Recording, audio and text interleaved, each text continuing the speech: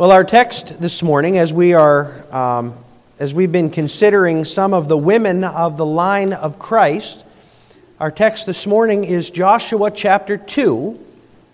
We're going to focus on the first 14 verses, but we'll read the whole chapter so that we can see it in context. This is shortly after Moses has died, and God has turned over leadership of his people to Joshua, who was really Moses' right-hand man. And God has encouraged him to stand firm, trusting in God, looking to Him for His strength, for His wisdom, for His success. And then we read in chapter 2, Joshua the son of Nun sent 2 men secretly from Shittim as spies, saying, "Go, view the land, especially Jericho." And they went, and came into the house of a prostitute whose name was Rahab, and lodged there. And it was told the king of Jericho, "Behold, men of Israel have come here tonight to search out the land." Then the king of Jericho sent to Rahab, saying, "Bring out the men who have come to you, who entered your house, for they have come to search out all the land." But the woman had taken the 2 men and hidden them. And she said, "True, the men came to me, but I did not know where they came from. And when the gate was about to be closed at dark, the men went out. I do not know where they went. Pursue them quickly, for you will overtake them." But she had brought them up to the roof, and had hidden them with the stalks of flax that she had laid in order on the roof. So the men pursued after them on the way to the Jordan as far as the fords, and the gate was shut as soon as the pursuers had gone out. Before the men lay down, she came up to them on the roof and said to the men, "I know that the Lord has given you the land, and that the fear of you has fallen upon us, and that all the inhabitants of the land melt away before you. For we have heard how the Lord dried up the water of the Red Sea before you when you came out of Egypt, and what you did to the 2 kings of the Amorites who were beyond the Jordan, to Sihon and Og, whom you devoted to destruction. And as soon as we heard it, our hearts melted. And there was no spirit left in any man because of you. For the Lord your God, He is God of heaven above and on the earth beneath. Now then, please swear to me by the Lord that as I have dealt kindly with you, you also will deal kindly with my father's house, and give me a sure sign that you will save alive my father and mother, my brothers and sisters, and all who belong to them, and deliver our lives from death." And the men said to her, "Our life for yours even to death. If you do not tell this business of ours, then when the Lord gives us the land, we will deal kindly and faithfully with you." Then she let them down by a rope through the window, for her house was built into the city wall, so that she lived in the wall. And she said to them, "Go into the hills, or the pursuers will encounter you, and hide there 3 days until the pursuers have returned. Then afterward you may go your way." The men said to her, "We will be guiltless with respect to this oath of yours that you have made us swear. Behold, when we come into the land, you shall tie this scarlet cord in the window through which you let us down. And you shall gather into your house your father and mother, your brothers, and all your father's household. Then if anyone goes out of the doors of your house into the street, his blood shall be on his own head, and we shall be guiltless. But if a hand is laid on anyone who is with you in the house, his blood shall be on our head. But if you tell this business of ours, then we shall be guiltless with respect to your oath that you have made us swear." And she said, "According to your words, so be it." Then she sent them away, and they departed, and she tied the scarlet cord in her window. They departed and went into the hills and remained there 3 days until the pursuers returned. And the pursuers searched all along the way and found nothing. Then the 2 men returned. They came down from the hills and passed over and came to Joshua the son of Nun, and they told him all that had happened to them. And they said to Joshua, "Truly, the Lord has given all the land into our hands, and also all the inhabitants of the land melt away because of us." Amen. Thus far the reading of God's holy word. Brothers and sisters, beloved of God, the account that we've just read is wonderfully unexpected. Not to us, of course. We know that Joshua chapter 2 tells Rahab's story, and we've come to expect that. But within the context of God's Word as a whole, this is not really the story we should expect at this point. You read through the first 5 books of Moses, Genesis through Deuteronomy, and in these we learn that Israel is to be distinct from all the nations around it, that God has set them apart as holy, as uniquely belonging to Him. And then we come to Joshua.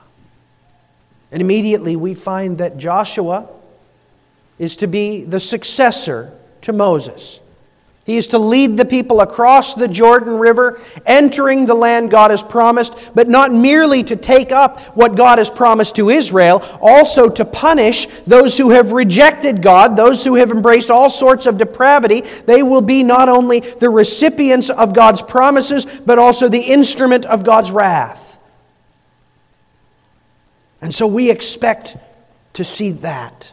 We expect to see warfare. We expect to see judgment. We expect to see triumph. And we will, in sweeping descriptions of how the people run through the land. God's blessing going before them, His power exercised by their hand. But first, we read about Rahab, an Amorite prostitute who rescues 2 Israelite spies. It's jarring how unexpected that story is within the overall flow of the history that is set before us here. And yet it is exactly what we need to understand the nature of the God with whom this whole story has to do. Rahab is not the major player that we expect. In fact, she is the antithesis of the person that we expect to take center stage. You look at the hero stories and the conquest stories of all the other nations. You find these amazing men who are stunning in their power, in their bravery, in their manliness, in their exploits. We even see that later on when we read descriptions of David's mighty men. How they accomplish these amazing feats of warfare and bravery. But that's not what we see here. We see a person who is not only scorned by God's people, but is scorned by her own people, if we're honest. And yet God uses her to rescue 2 of His servants and to provide the encouragement that His people need, all the while revealing exactly the kind of God whom we serve, which is to say a God who isn't a respecter of men, a God who doesn't depend on men, but a God who takes those whom the world has discarded, whom the world despises, and raises them up as His beloved children. That's what we see in Rahab. And that's why this story is so absolutely essential for us. Our God incorporates the unexpected, unworthy Rahab as a faith-filled mother of Christ. That's what we see here. Our God incorporates the unexpected, unworthy Rahab as a mother of Christ. And we find her, first of all, as a mother who renounces her shameful history. But understand that in context. Joshua has been commissioned to lead the people of God, but God has not yet described how He is going to begin taking the land. He just knows that Jericho is the first city on that conquest. And so He does what is wise. He sends some spies to scope out the land, getting a glimpse of what's ahead. Note the terrain. Note any small settlements you might see. Just be able to describe the city to me. But it's not just a regular recon mission. Remember that when they first approached the land, 12 spies were sent out. And they brought back a beautiful description of the land, but also discouraging words concerning the inhabitants of the land. 10 of them caused the people's hearts to melt, so that they were defeated before they even began. Only 2 came back with an encouraging report. So Joshua only sends 2. And part of their mission is not just to provide the recon information they'll need to take the land, but to provide the encouragement that the hearts of the people crave. So he sends these two men into the land, and they, having snuck into Jericho, they come to the house of Rahab, a prostitute. Now for the children, a prostitute is an immoral person. They make their living doing things that are shameful, that God has commanded not to be done. And in fact, they lead other people into that immorality. That's what we need to know about Rahab. She was a woman who made her living in sin. Now, some people try to defend Rahab by saying, well, if God used her, clearly she must have been a former prostitute, repentant. Or maybe this is just another way of saying innkeeper. But that's not what we see here. God's word doesn't soften it at all. In fact, the word that's used here is clearly used for exactly what we think she is. And that makes sense, actually. It was a brilliant move for these men to stay there because remember, they're spies entering a city that was expecting an invasion. Their clothes, their language, their overall look says they're foreigners. Where are they going to go in this city where they are most likely to not be asked questions while receiving shelter? A place where they can learn about the city. So staying at Rahab's place is smart. But it's more than just smart. In God's providence, these two spies managed to find the one house of ill repute where the madam has come to trust in God. Now, no doubt that's not what these men expected to find. This was a city ripe for judgment, filled with depravity and evil, and they're headed right into the wrong side of the tracks. They're not expecting to find someone who has a high view of their God. And yet, here is a woman with faith. Now, we know that she is a woman with faith because we have God's Word. James 2 tells us that Rahab was one of God's people who was justified by faith. Hebrews 11:31 likewise says that Rahab had saving faith, but they didn't have James and Hebrews. They had Rahab herself and the words that she spoke and the behavior that she demonstrated. And what they saw in this woman was a woman who had come to know from afar the God of Israel, the true God, and who in response to this God had renounced her whole shameful history. She does that in the confrontation described right up front in verses 2 through 5. Somehow or another, the king of Jericho learns. An informant has told him that two strangers have come into Rahab's house. Now understand, Jericho wasn't a sprawling metropolis. It wasn't a very big city, all things considered. So they knew people. And they knew they didn't know these people. So the king sends his messengers to Rahab, says, hey, two men came to you, send them out. We need to talk. Now, understand that Rahab's duty at this point is very clear. She is a citizen of Jericho. And under normal circumstances, the citizens of a place are obligated to obey the leader who is over them. The Bible tells us that. We are to obey our leaders, not just our church leaders, but our civil leaders. Unless their command is sinful, is rebellious against God. Then, like Peter and John, we have to obey God rather than men. And Rahab knew. She had come to recognize that her king and her people were evil. She was part of a nation that hated both God and the people of God. She was part of a nation that was utterly unrighteous. By obeying the king, she would further their unrighteousness and deepen their depravity. And so Rahab did what was truly right. She renounced her nation. And she did that by misdirecting the king's messengers. The king demanded through his messengers that she bring out these strangers that had come to her, but instead she lied. She deceived. She tells them, verse 4, true, the men came to me, but I did not know where they were from. Now that was false.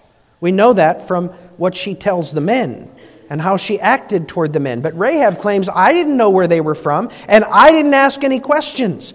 But, she says, when the gate was about to be closed at dark, the men went out. I do not know where they went.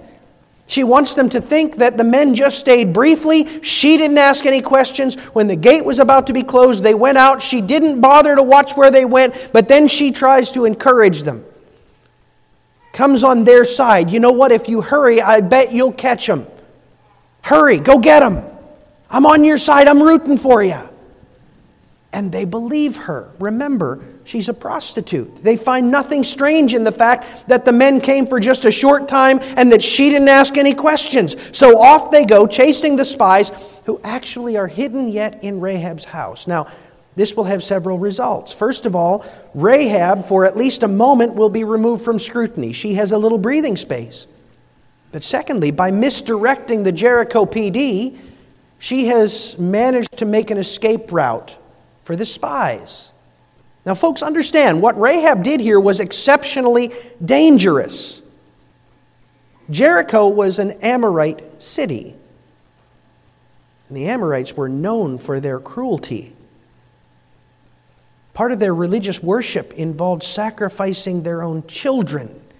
They were without pity when it came to inflicting pain. Had the king's men disbelieved Rahab, searched her house, and found those spies, not just she, but very likely her entire family would have been taken to the king, where they would have been tortured and killed before her, before she herself was killed and put on display as an object lesson to the city. That's the kind of behavior that was typical among these people. She's taking an immense risk for these spies that she had just met. So why do that? Well, the answer is found both in her words and in her deeds. It's because of her growing faith in God. She's come to realize that the gods that she and her people have served are false. They're lies. The ways of her people are wicked. And so she renounces that, a complete reversal. Now that's a lesson for us.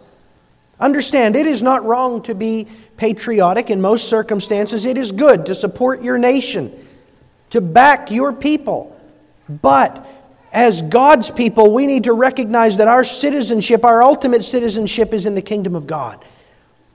And if following, supporting, strengthening our nation would undermine God and His kingdom, then we must stand with the kingdom of God, not with our people. That's a side lesson in all of this. The bigger lesson is that we must always choose God. That's what Rahab saw right up front. And understand, this is an indictment against us. What she knew in terms of the truth compared with what we know, she knew just a little tiny bit. Our children that are just starting catechism know far more doctrine and history of God than she did. And yet she knew enough to know that this is the true God and that I need to serve Him. We live in a world where Satan is active, where he longs to undermine and shame the people of God. Every one of us will face opportunities, increasingly, to undermine our witness, to pour shame down on our heads, to become accomplices with an ungodly world. And Rahab stands as an example for us. If you truly believe in the God of the Bible, if you truly believe that He is the God, the only true God, you have to stand with Him. Sometimes the potential cost will be extremely high. You'll lose friends. You might lose jobs. They will slander your name. But our God is infinitely bigger, infinitely better than anything they can offer you. Rahab saw that. As little as she knew, she had come to recognize that serving God is its own reward and is infinitely better than anything else. And that comes along with the second lesson. Rahab was a prostitute from a wicked people. But she didn't let that stop her. She didn't say, he could never love me.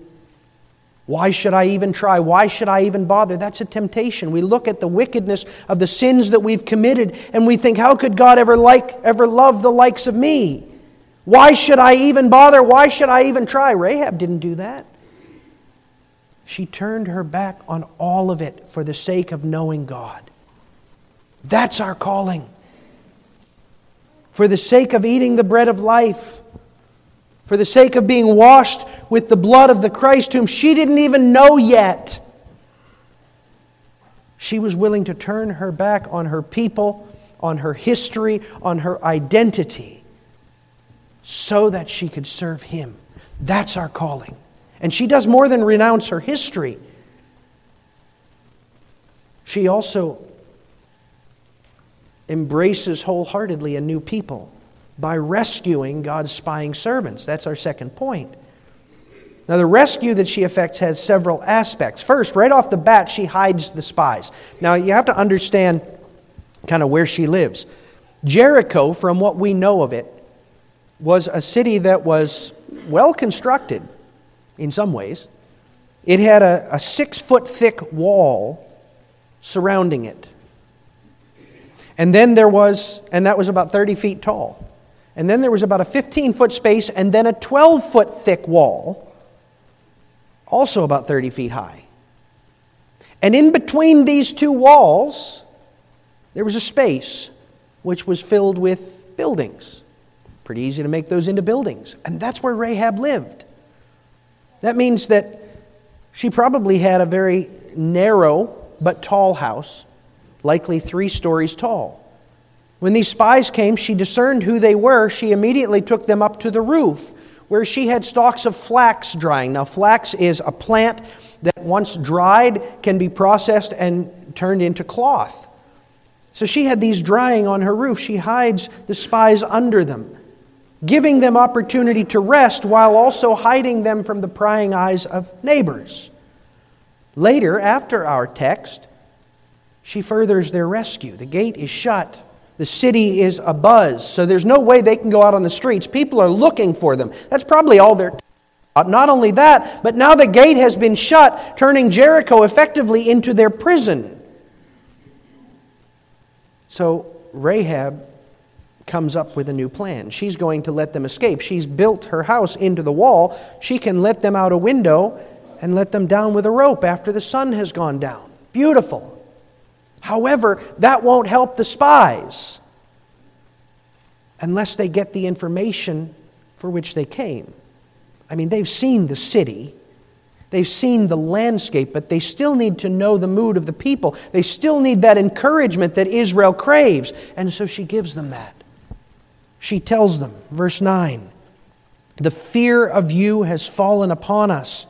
The inhabitants of the land melt away before you." Why? Because they heard all that God did. They heard about how God split the sea and destroyed the mighty nation of the Egyptians. They heard how God has been leading this people of His through the wilderness for 40 years, and they heard about Sihon and Og. They heard how those kings of the Amorites, their relatives on the other side of the Jordan, how they have been destroyed by the power of God, and they fear. As soon as we heard it, our hearts melted, and there was no spirit left in any man because of you. For the Lord your God, He is God in the heavens above and on the earth beneath. Now understand, this is huge. She has just undermined her people. She has committed treason, the likes of which, in the king's eyes, would have deserved not just her death, but terrible punishment. But this was an amazing blessing to God's people.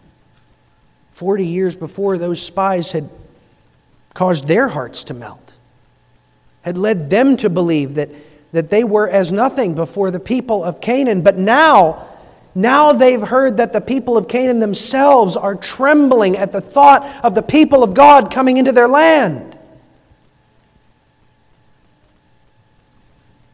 And in giving them that gift, Rahab demonstrates something. She demonstrates that she's no longer an Amorite.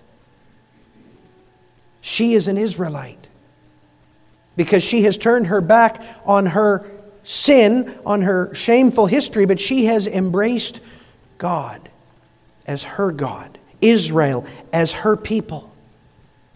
And folks, that is the calling we all possess. We all have an earthly history, right? Many of you meet somebody new, you find out they have a last name. It sounds sort of Dutch. You can immediately play Dutch bingo. Within 5 minutes, you find out you're related. Cool. But that's not who you really are, is it? Or you have American flag stickers on your truck, or maybe a flag on your truck, and you pay attention to the politics. You know well the history, and that's important. God has used that, but that's not who you really are. Or you have a job, you have a career that really motivates you, that makes you jump out of bed in the morning, but that is not who you are. Who you are is a son or a daughter of God. Who you are is a brother or a sister of Christ. Who you are is part of the kingdom of Christ, part of the church of Christ, part of the bride that has married Christ the Savior. That's who you are. That needs to be the heart of your identity. And if anyone or anything threatens that, you side with Christ. You're no longer that shameful past either. All those sins that you've committed, all that rebellion, all that shame that is heaped upon your head, all of that stuff that makes you want to hide. No, that's not who you are. Because that all died with Christ on the cross. And who you are now is one who bears the righteousness and the holiness of Christ. Rahab saw that. She knew that. And so she showed not the cunning of an Amorite, not the self-centeredness of a prostitute, but the mercy of God whom she trusted. That's our calling. And having shown the mercy of Rahab, we, like Rahab, must rely on God's sovereign grace. That's our last point, but it's also the most important. It is amazing to me how much Rahab trusted in God. But here's the thing. Rahab's faith isn't what saved her. Her faith-driven deeds isn't what saved her.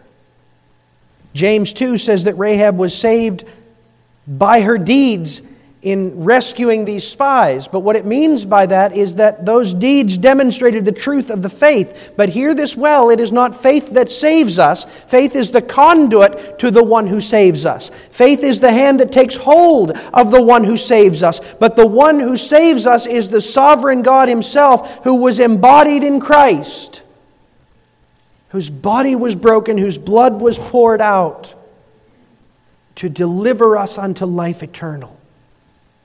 You know, Rahab really didn't know much about God by comparison. She didn't know. I have no doubt she didn't know about the promises He made to Abraham, or about the various precise interactions that He had with Isaac and with Jacob. It's almost certain that she knew very little, if anything at all, about the coming Savior. But she knew this. She knew God is sovereign even over the waters of the sea and the greatest armies of the earth. She knew that God is powerful, such that kings like Sihon and Og were no match for Him. She knew that God is true, utterly unlike the gods of Canaan. And she knew that God's reach is absolute, encompassing all the heavens and all the earth. She knew that God is sovereign, powerful, true, and absolute. And with that, she knew that God would bring His justice to bear upon a wicked people that had denied Him, and that the only hope she had was in Him. Not in her, not in the spies, but in Him. And that was enough. Because that was the truth. She trusted in Him. And she was saved, not just from the destruction that was poured out on Jericho, but from all that destruction symbolized. Kids, you understand, when Jericho was destroyed, it was utterly annihilated. Everything was burned. They didn't, with the exception of Achan in his wicked sin, they brought nothing out of the city. They burned all the clothes, all the possessions, all the food, all the animals, all the people. They all died, burned, reduced to ash. Why? Because it was a demonstration of God's just wrath against sin and rebellion. That is what all of mankind deserves. And that is what Rahab longed to escape. It's what we long to escape. And the only way we can escape it, because that's what's coming on the whole of the unbelieving world. The only way we can escape it is the way Rahab escaped it. And that's through faith in the one who is merciful, the one who is sovereign, the one who is good, through faith in Christ, who suffered and died for those who were unworthy, just like Rahab, just like me, just like every one of us. And who rose up again to give us life even though we could never have earned it, even though we could never have deserved it.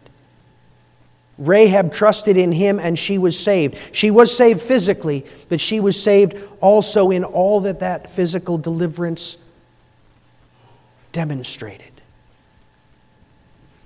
Hers was Mary's song, who sang in Luke 1, "He who is mighty has done great things for me, and holy is His name.